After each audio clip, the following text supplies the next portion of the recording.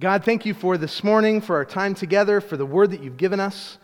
And Lord, I pray that as we read this text, that you would impress on our hearts a self-examination that would allow us not just to see the degree to which we're doing or not doing the things in the text, but whether or not we're doing them out of love for you, from a heart of repentance. I pray that you'd impress on our hearts a self-examination that would now be able to really ask why we're doing these things. And Lord, point us to the cross as we do this. In Jesus' name, amen. All right, so Justin started his sermon a couple weeks ago, sharing an ancient parable about a farmer and a horse that's become popular in some circles somewhat recently. I thought it was very good.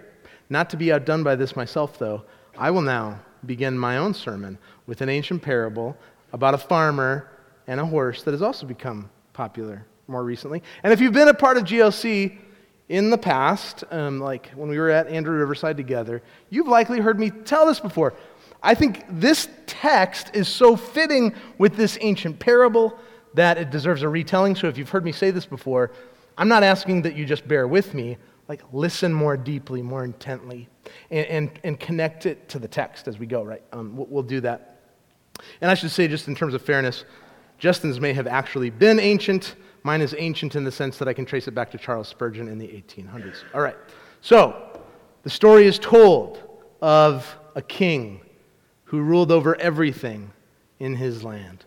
One day there was a gardener who grew an enormous carrot.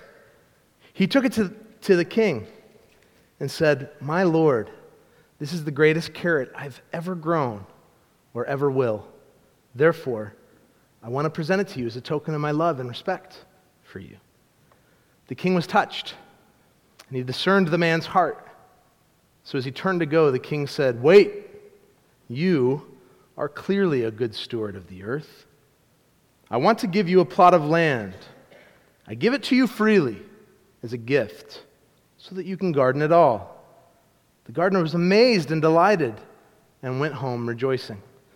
But there was a nobleman at the king's court who overheard all of this, and he said to himself, "My, if that's what you get for a carrot, what if you give the king something better?"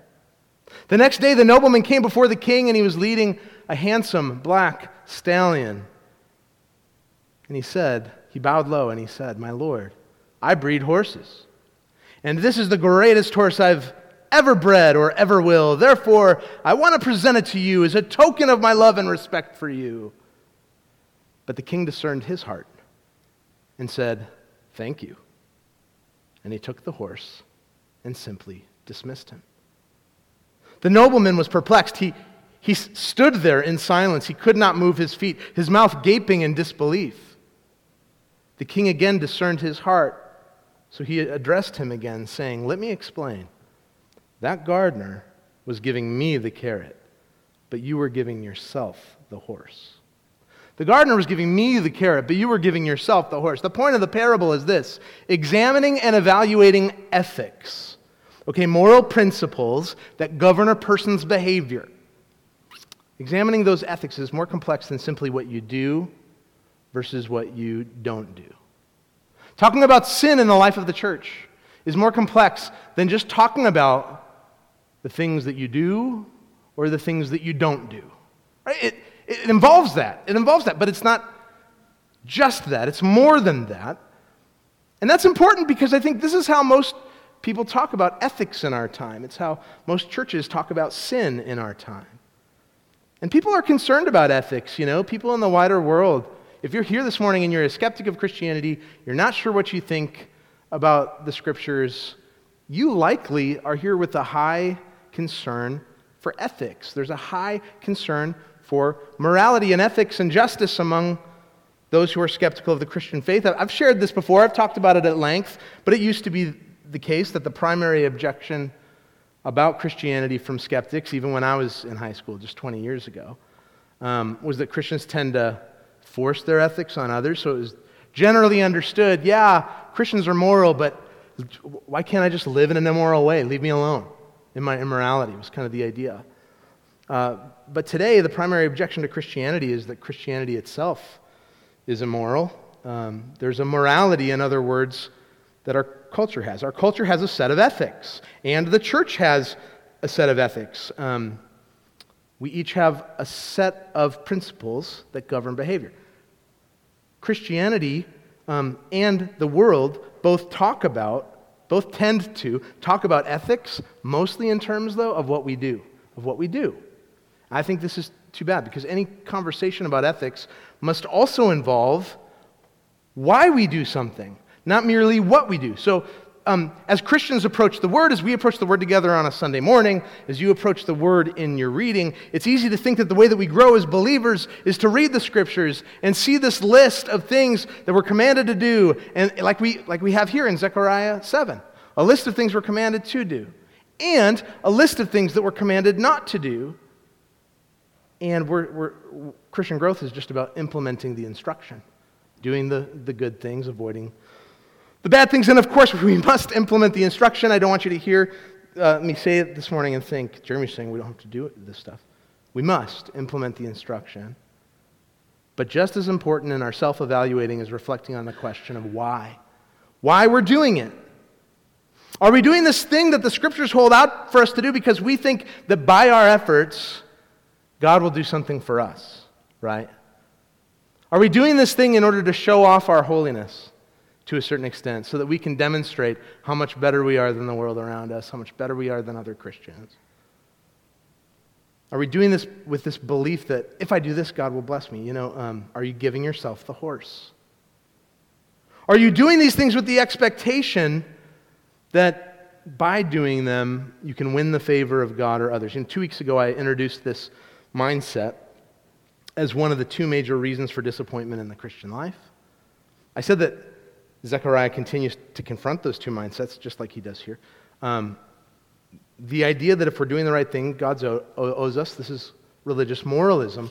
On the other hand, any question about ethics must also involve the source of our ethics. Like, who determines the set of principles to begin with? Who does that? Do you do that? Even when our efforts are driven by motives of compassion or concern for fellow man, how do we know what it is that we should do? How do we know that which is good versus that which is evil?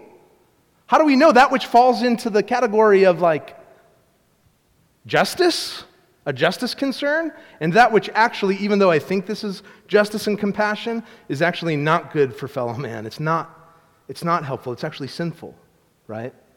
Because there are many who, as a result of religious moralism, now attempt to be driven by compassion or concern for justice, but they're completely untethered to what God has said, instead becoming their own arbiters of truth, their own determiners of that which is good of evil, right and wrong, just and unjust, and it just compiles sin upon sin upon sin, and we wonder why.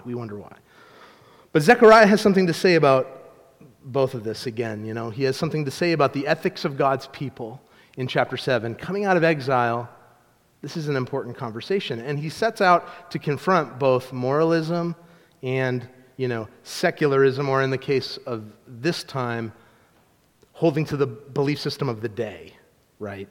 As he does this. So after completing the series of visions that we saw on the front end, we now have a transition into a completely new section of the book by sharing a story from the history of pre-exilic Israel for the purpose of helping God's people understand both what they're called to do and why they're called to do it. So we see three sections in this narrative now in Zechariah 7. We see the setting in Israel, the specific issue that they're facing, the specific moral dilemma that they have. So the setting in Israel, the specific issue in the text, and the surprising inquiry that they then receive from the Lord. If you missed that, that's okay. We'll go back through it. So let's look first at the setting in Israel, verse 1. In the 4th year of King Darius, the word of the Lord came to Zechariah on the 4th day of the 9th month, which is Kislev. Okay, one of the ways that we as readers can discern that we're entering into a new section of text when we're reading places like Zechariah, because, we preach through the Scriptures in part here at GLC so that we can learn how to read our Bibles, right? And I think we wonder, like, how do we divide this up? How do we know when we're moving into a new section? Well, one of the ways that we know that here in Zechariah is that we see this dating formula repeated when a new section starts, right? So Zechariah first uses it in chapter 1, verse 1, because he wants us to know when these things are taking place. So he says, in the 8th month, in the 2nd year of Darius, the word of the Lord came to the prophet Zechariah, the son of Berechiah, son of Iddo, saying, and then he talks about how the Lord came to him at that point in time and told him to go to Israel and call them to repentance, right? And then we see another section in which he has these night visions, and he begins this section by telling us when those night visions occurred. On the 24th day of the 11th month, which is the month of Shabbat, in the 2nd year of Darius, the word of the Lord came to the prophet Zechariah, the son of Berechiah, son of Iddo, saying. So now, these night visions are taking place a few months after he receives this initial call to call people to repentance, and then in these visions kind of spell out what that repentance looks like, okay? And now after completing this section of visions, Zechariah once again uses this dating formula so that we can see the setting in which this is taking place. And so all these dating formulas are both obviously different in a sense, but they're also the same. And what I mean is they're different in the sense that they obviously occur at different times. Zechariah wants them to know specifically when these events are taking place. In this case, the events taking place 2 years after the night visions, right? So this is 2 years later. That has some significance for us to understand it. But they're also the same in terms of their overarching purpose, which is to, again, remind the reader of the context in which Israel finds itself. It's very intentional, very intentional. What's the setting in Israel? If you're taking notes, foreign rule. The setting in Israel, as we've said before, is foreign rule. We talked about this extensively in chapter 1. I won't go into a ton of detail here. If you're curious to get more context and missed the first couple of sermons, I invite you to go listen there at our Apple Podcast page, Spotify podcast page, and you can catch up that way. But Zechariah is using the months and years of the king of Persia, Darius, as the primary means of dating the prophecy. So he's talking to this group of exiles who've left Babylon and come into Israel. But he has to date these moments in time using the reign of Darius, okay? And in addition to that, he's using the Babylonian calendar. Shabbat, Kislev, these are like Hebrew transliterations of Babylonian calendar months. So it's almost like this little jab that gets people uncomfortable, that you can imagine someone reading this and cringing because it reminds them of something. Yes, they're coming out of exile, but it reminds them they're under foreign rule. They're not entirely free. As we've said before, the shadow of exile still hangs over them. Having said that, this is now the third time they're hearing the dating formula. While it certainly still stings, it comes after these visions, which now Zechariah has assured them that God has not forgotten his promises. It comes after the conclusion to those visions that Justin preached on last week that talks about God fulfilling his promises. And so now, hope is held out to them in the midst of this foreign rule. Hope is held out that it won't always be like this. That God will be in their midst doing, fulfilling his promises. And that's evidenced by the reality that in the midst of this situation, the word of the Lord comes to Zechariah, right? Like he doesn't just leave people in this foreign rule, just fend for themselves. He doesn't leave people in these circumstances by themselves, but he speaks. God speaks. He reveals himself. All right, but that now brings us to the specific issue that's happening in the text. Because according to the date that Zechariah shares here, the word of the Lord now comes to Zechariah about 2 years after, like we said, 2 years after the night visions. And what that means is that the building of the temple is well underway at this point in time. It hasn't been completed yet, but it will be soon. It will very likely be completed soon. And so God's people have questions about how they should proceed now, in light of the fact that they're coming out of exile and the temple is almost complete. Okay, so verses 2 and 3.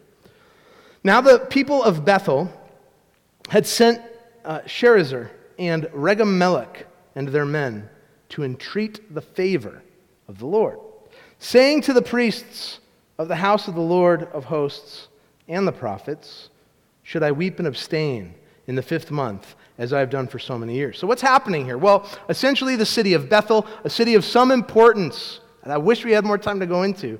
In Old Testament history, it sits about 12 miles north of Jerusalem. It now sends a delegation.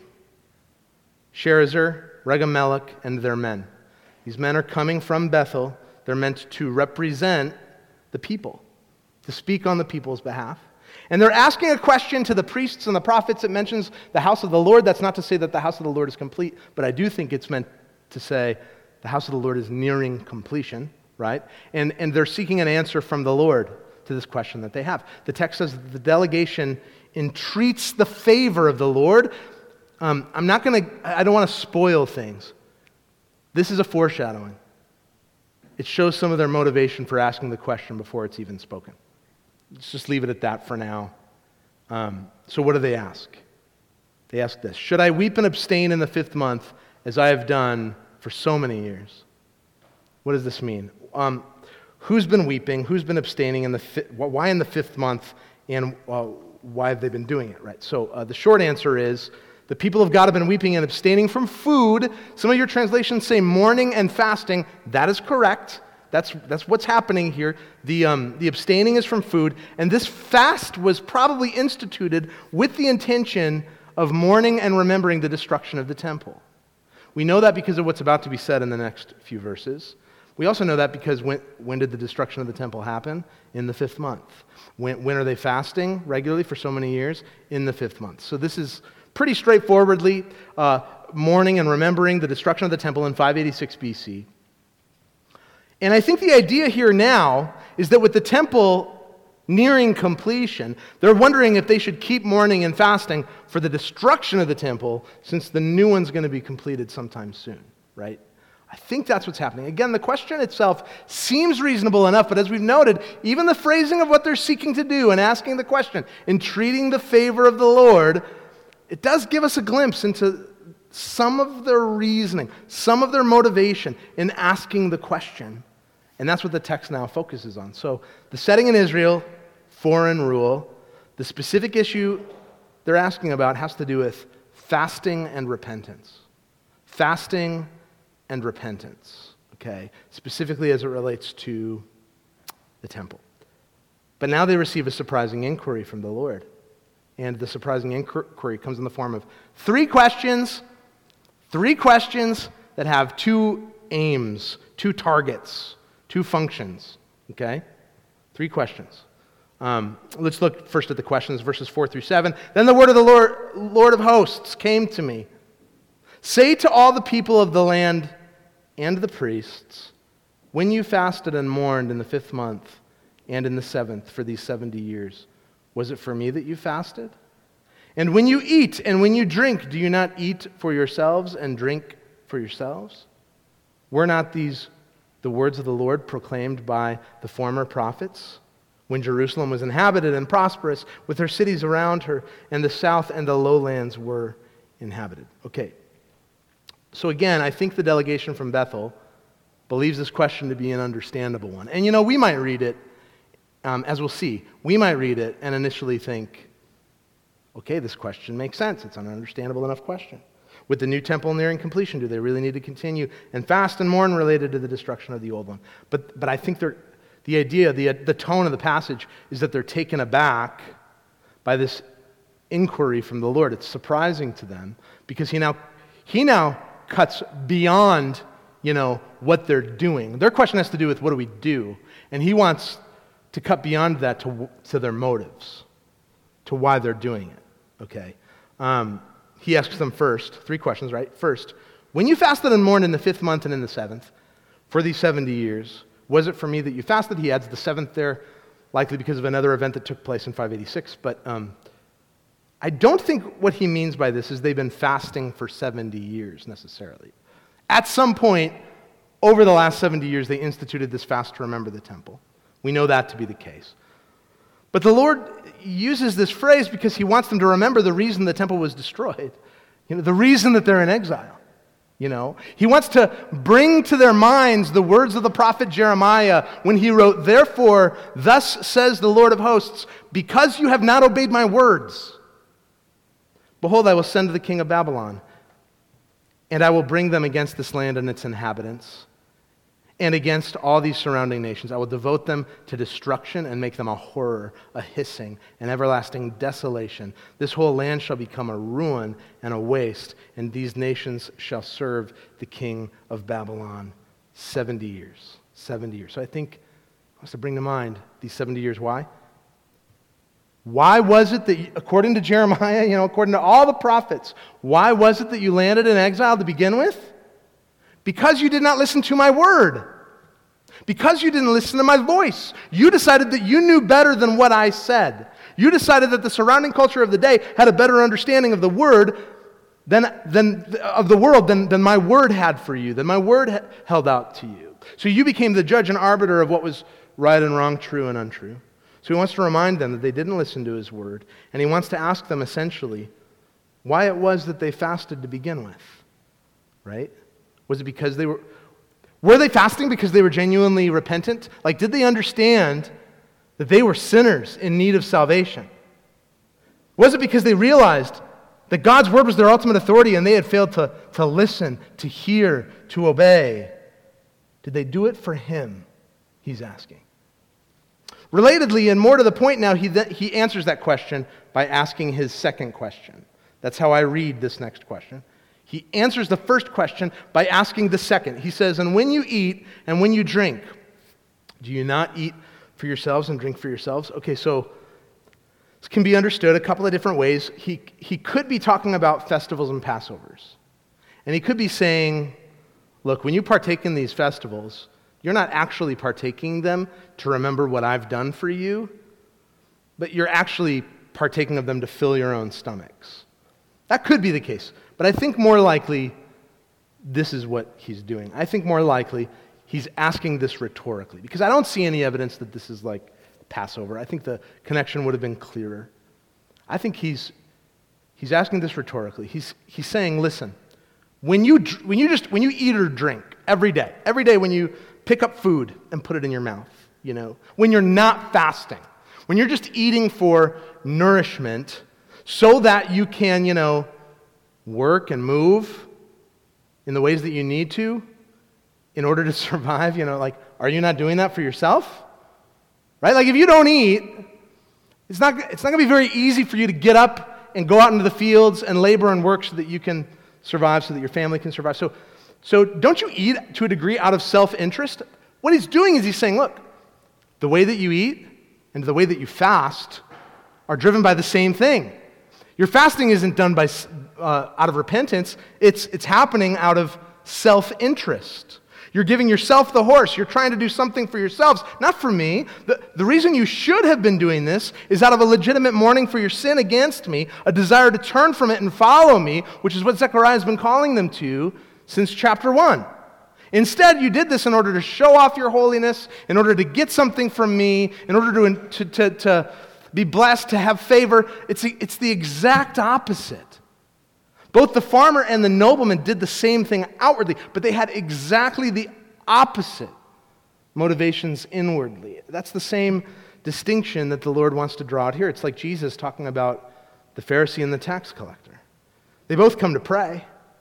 The tax collector goes low, beats his breast, says, "Woe is me, have mercy on me, a sinner." And the Pharisee stands up proudly to pray in front of everyone in the center of the room and points to the tax collector and says, "Thank you, Lord, that I'm not like this man." And who went from there to his house justified? The tax collector. Because he wasn't focused on the outward nature of what he was doing to show others. He was focused on the inward reality. Like, why was he doing what he was doing? It was from a spirit of repentance and brokenness. Jesus makes the same distinction in the Sermon on the Mount. On the one hand, he says, "Blessed are those who mourn, for they shall be comforted." And you might say, well, then what's he getting after these people in Israel for? They're mourning, and they're coming to him saying, "You want us to mourn some more? Like we can go further? Like, you just tell us what to do." So, blessed are those who mourn, and here these people want to mourn, so what's the problem? The problem is their motives. Because before Jesus says, "Blessed are those who mourn, for they shall be comforted," he gives us the reason that they're mourning, that they should be mourning to begin with. He says, "Blessed are the poor in spirit." That's what immediately precedes the mourning. Blessed are the poor in spirit, those who recognize their spiritual poverty, those who recognize their spiritual bankruptcy, those who recognize that they're sinners in need of a Savior, for theirs is the kingdom of heaven. And the reason that the kingdom of heaven belongs to them is because of this recognition of spiritual poverty that then leads them to cry out in mourning for the Lord to do for them what they're unable to do for themselves. It's not just this outward show of fasting and mourning that God desires, but rather He wants to know why you're mourning and fasting. Is it out of a brokenness? Is it out of a crying out to God to rescue you? Or is it to show off how righteous you are in order to get something from Him? You see the difference? Do you love God or do you love His stuff? You know? Are you crying out to Him to save you, or are you trying to manipulate Him to get something you want? Later on in the Sermon on the Mount, Jesus is talking about the Pharisees who are mourning and fasting. And He describes it in hilarious terms, you know? He says, and when you fast, do not look gloomy like the hypocrites, for they disfigure their faces that their fasting may be seen by others, right? This is such a perfect description of doing something potentially good outwardly. Like, this is why it's not just what you do. This is why ethics can't just be talked about in terms of what you do. Here's a perfect example of doing something potentially good outwardly with selfish motives inwardly, you know? They fast and mourn by disfiguring their faces as a show. So Jesus continues, truly I say to you, they've received their reward. But when you fast, anoint your head and wash your face. Don't let others know you're doing this, that your fasting may not be seen by others, but by your Father who's in secret. And your Father who's in secret will reward you. Why? Why does He reward you? Not because you brought Him a stallion, you know, but because out of your love for Him, your desire to know Him, you've come to Him with empty hands. Okay, it's interesting because you start to think, what are some very contemporary, modern examples of when we tend to do this the most? And I know I throw all kinds of shade on this every week now, and I'm sorry. I'll probably keep doing it. But I think the obvious one is social media. Okay, listen. I think if Jesus is around today, He wouldn't be saying, and this is direct quote from something Justin Weavers wrote a while back, but he wouldn't be saying, but when you pray, make sure you type it on Facebook for all to see, you know? And I think that there's truth to this. Like, there are Christians, you know, all of us fall prey to this. All of us fall prey to performance. I fall prey to performance, right? And so it can be very easy for us to want to show the world how much we get it. And so something bad happens, and, you know, the first inclination, or something that we feel like needs to be spoken up about or whatever, and the first inclination is to go on Facebook and, disfigure our faces for everyone to see. Disfigure our faces with our post, you know. Why? So that people can see how much we get it. And how, maybe what should we be doing? Finding real ways to contribute to the problem, you know, like love and others in real, actual, tangible ways, rather than the hashtag activism kind of thing. But I think there's a way in which we can just so completely disfigure our faces, rather than going to the Lord in private. Why does the world need to know that? Okay, right? So He's asking the people here in Zechariah, who are you doing this for exactly? And then He asks a rhetorical question to answer that question for them, saying they're actually doing this out of self-interest, not repentance. And finally He asks, were not these the words that the Lord proclaimed by the former prophets when Jerusalem was inhabited and prosperous, with her cities around her, and the south and the lowland were inhabited? In other words, isn't this the very reason you were put in exile to begin with? You know, there's this theme throughout the Old Testament in which you imagine the frustration of the Lord and the prophets in saying the same thing to the people over and over again and not being heard. Isn't this the same thing, right? We just got out of exile. Some of you are still coming. Some of you just arrived here. We've just set foot. The temple isn't even done yet. And are we really doing this again?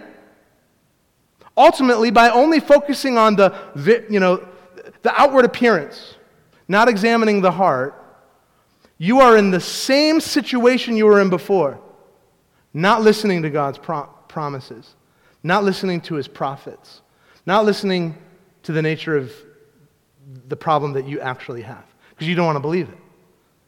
Right?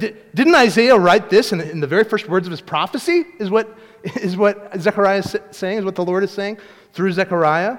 Right? Like, Isaiah chapter 1, verse 11, it starts, "What to me is the multitude of your sacrifices, says the Lord. I've had enough of burnt offerings of rams and the fat of well-fed beasts. I do not delight in the blood of bulls or lambs or goats. Bring no more vain offerings." Like, well, you might say, well, time out. Aren't they commanded to bring these sacrifices? Like, isn't that something that God wants for them to do? And the thing is, yeah. But we also have to talk about the reason they were bringing it. And the Lord says here, the problem is they're bringing all these things, but they're vain. They don't understand the reason they have to make sacrifices to begin with has to do with the nature of their problem. Right? They're just doing it because they think it's the right thing to do, and then they're growing prideful, right?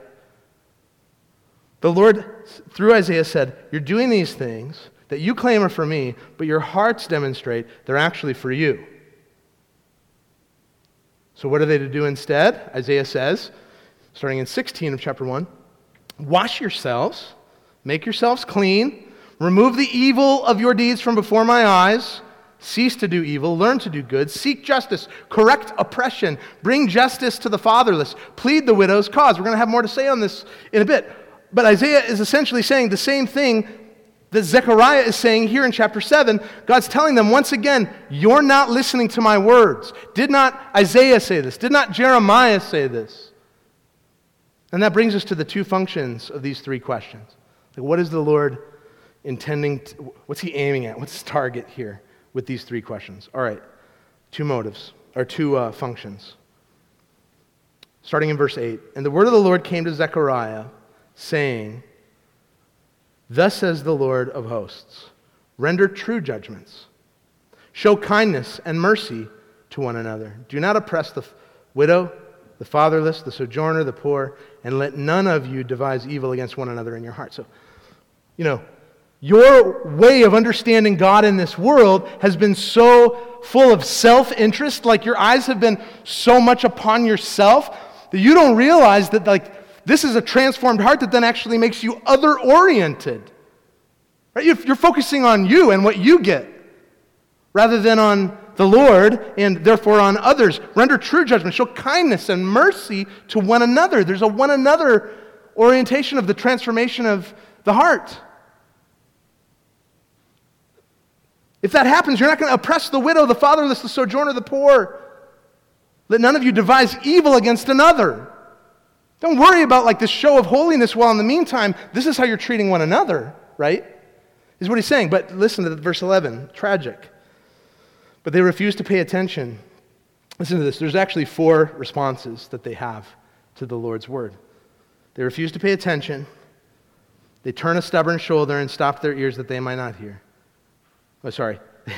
They refused to pay attention. They turned a stubborn shoulder. They stopped their ears, and then they made their hearts diamond hard, lest they should hear the law and the words of the Lord of hosts is sent by his Spirit through the form of prophets, lest they should know that he's spoken. So I think, right? So on the one hand, this is targeting the moralists.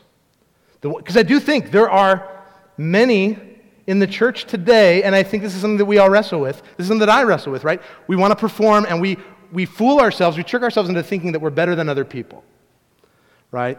That I'm able to do this because of me rather than others, as opposed to others, And so it can make us super judgmental, and it makes us not caring, and we essentially let people sit in their bad situation because we think that they earn it, and I earn this or whatever, right? There's a creeping motivation. Even if we wouldn't say it that way. We wouldn't say it that way, but it happens in the human heart. At the same time, so it targets that moralism in our hearts, but at the same time, it targets this secularism because, listen, there are many who just they think the answer to finding justice is rejecting the Scriptures, rejecting the Word of God, and it's while I think verses 8 through 10 have a lot to say to Christian moralists. And there's a lot of conviction and repentance that needs to happen in the life of the church. I think verses 11 and 12 have a lot to say to the modern deconstruction movement. Because in my experience, what's happening They refuse to pay attention. They turn a stubborn shoulder. They stop their ears that they might not hear. Why? They make their hearts diamond hard. Why? Lest they should have to hear the law and the words of the Lord of hosts, sent by his Spirit through the form of prophets. Right? It's easier if we don't have to know that this comes from God, and if I can think of myself as judge over his words. But it doesn't land us in a good place. What happens? What's the result? So therefore, great anger came from the Lord of hosts. As I called, and they would not hear, so they called, and I would not hear, says the Lord of hosts. There's consequence. And I scattered them with a whirlwind among the nations that had not known. Thus, the land was left desolate, so that no one went to and fro, and the pleasant land was made desolate. So this surprising inquiry has two purposes, two targets, two aims. Hits two targets, both foundation and reason. Foundation and reason. He wants them to see, first of all, that the reason that they've done what they've done is misguided, but he wants them to see, second of all, that the foundation for what they should do comes from him rather than them. Comes from him and no one else, right? In other words, first this target hits the hypocrites, the Pharisees, the religious moralists who put on this outward show of personal holiness in order to get something from God and others, but they do not possess a transformed heart inwardly that would allow them to, enable them to show kindness and mercy, pleading the case of the widow, caring for the orphan, the poor, the despised, the outsider. Why? As we've said, their entire worldview is centered on them. The reason they take holiness seriously is to show how great they are, not to care for others. The reason they take holiness seriously is so that they can better secure their rights, not that they might think about how they can lay their rights down for a gospel hearing to others. They claim to take God's word seriously by putting on this outward show, but by doing that, they show how little they think of God's word. They actually rip God's word apart. They ignore the primary teaching of God's word related to the human heart and our deep shared need for a Savior because of sin. They ignore God's teaching. And that's exactly what we find here in Zechariah, that people are unable to set their own moralistic pride aside. If they're doing something, it must be because of how good they are. And if the poor and the widow over there are struggling, it must be because of how bad they are. Even more than that, it leads them to disdain the widow, so much so that they take advantage of her. Right? Because what is she? You know, I'm here because I'm so good. This is where this leads us. I'm here because I'm so good, so what is she? So it doesn't matter if I continue the oppression, if I take advantage. So Zechariah takes aim at this religious moralism, and that's, by the way, exactly what was happening among the Pharisees of Jesus' day. Okay, so Zechariah takes aim at this religious moralism and says God wants no part in it. It's a show, it's a sham, it's a smokescreen, it's totally fake. It's totally fake, right? There's a problem with the reason they do what they want to do. And this is where I just want to say real quickly. I'm not saying like, okay, so when we talk about mercy ministries and justice in the life of the church, we need to both talk about personal salvation and we need to talk about justice. Both things need to be talked about. The gospel for personal salvation, and we need to talk about justice. So let me just clarify, we do need to talk about both. We do preach both. Both are in the scriptures, but that's not what I mean when I talk about gospel-centeredness.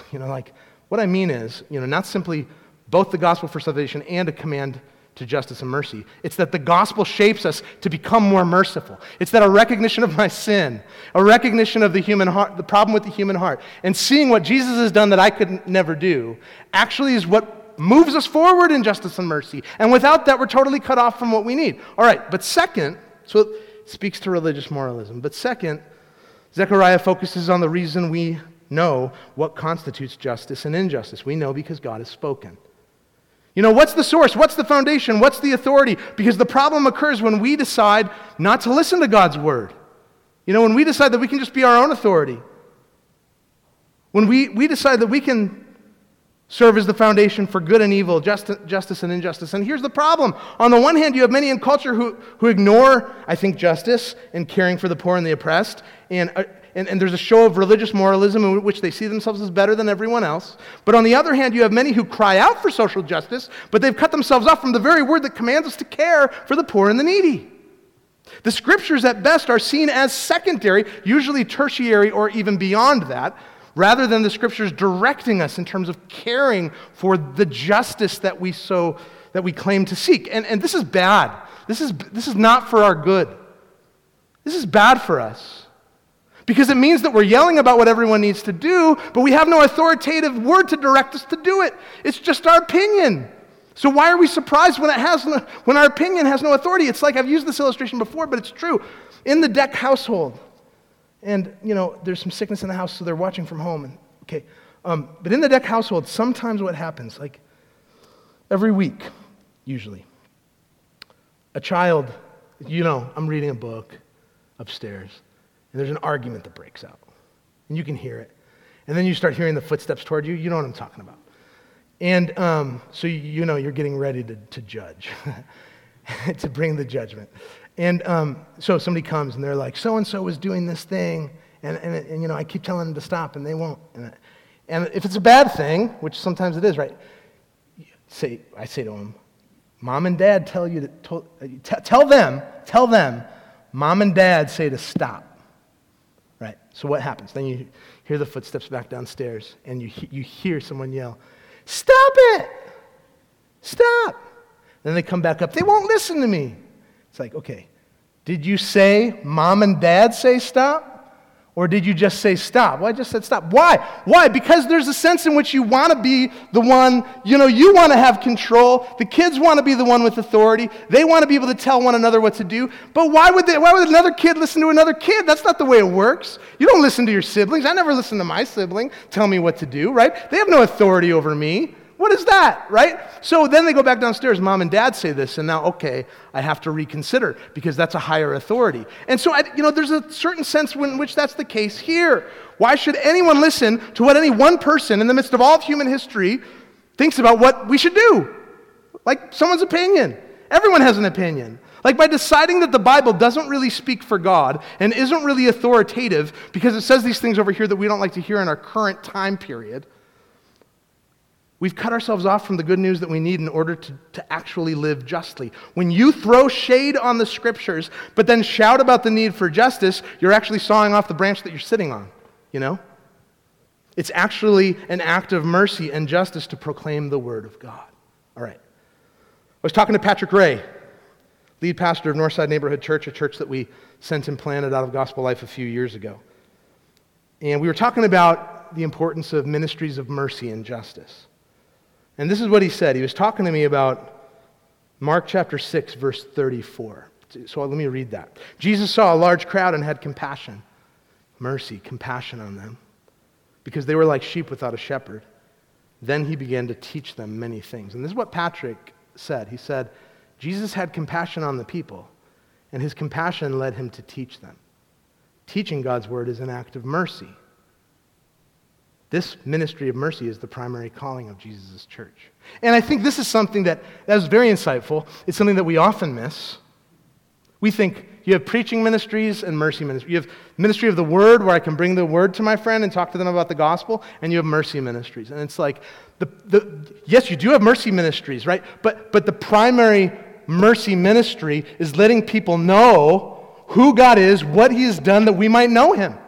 That is like the greatest act of mercy possible. And by the way, that act of mercy then stirs all kinds of other acts of mercy. Yes, this ministry of mercy is the primary calling of Jesus' church, the proclamation of the word, but it's not the only one, right? Because as that gospel is proclaimed, what should it lead us to want to do? It should make Emma and Ellie's phone ring off the hook, because we're all so excited about mercy ministries, they're the deacons over the mercy ministries at Gospel Life. We're also excited about mercy ministries at our church, that we want to be involved in that, right? So it moves us forward. So we're called to various things as believers. We're called to cry out to the Lord in repentance. We're called to depend on the Lord in prayer. We're called to seek his face in times of fasting. We're called to mercy ministries in the life of the church. But in all of this, two things need to be clear: our motivation for doing it and the ultimate source or authority that directs it.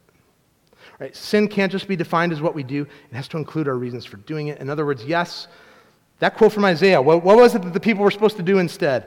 Cease to do evil, learn to do good, seek justice, right? But unless we understand that apart from Christ, no one's good, no, not one, no one seeks for God, all have turned aside, the Apostle Paul says. Right? Unless we get that, unless we understand that we're completely dependent upon God to do what we could never do for ourselves, unless we understand that we can't cleanse ourselves, that one of the purposes of the law that Isaiah is repeating there is to show us that we actually can't make ourselves clean, that we're reliant on God to do that which we can't do. If we don't get that, if we don't understand and believe that, then all of our efforts to do good things will only compile sin upon sin.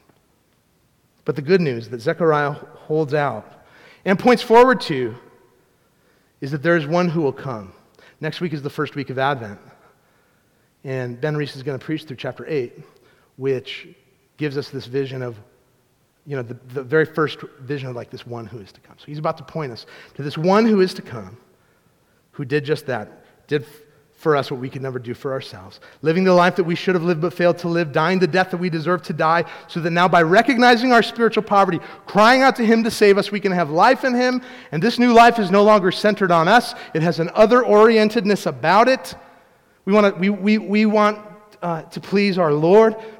That spills over into others. There's an other-orientedness reflected in it, and that other-orientedness is reflected here at the table, in which we all come to the same table with the same need, no one spiritually more advanced than another, all in the same need of Christ's body broken and his blood spilled, and so this meal is a meal for believers. If you're here this morning and you're a believer, we invite you to come forward and take these elements back to your seat. If you're not a believer, if you're a skeptic of Christianity, we welcome you to be here. Participate by observing, asking questions.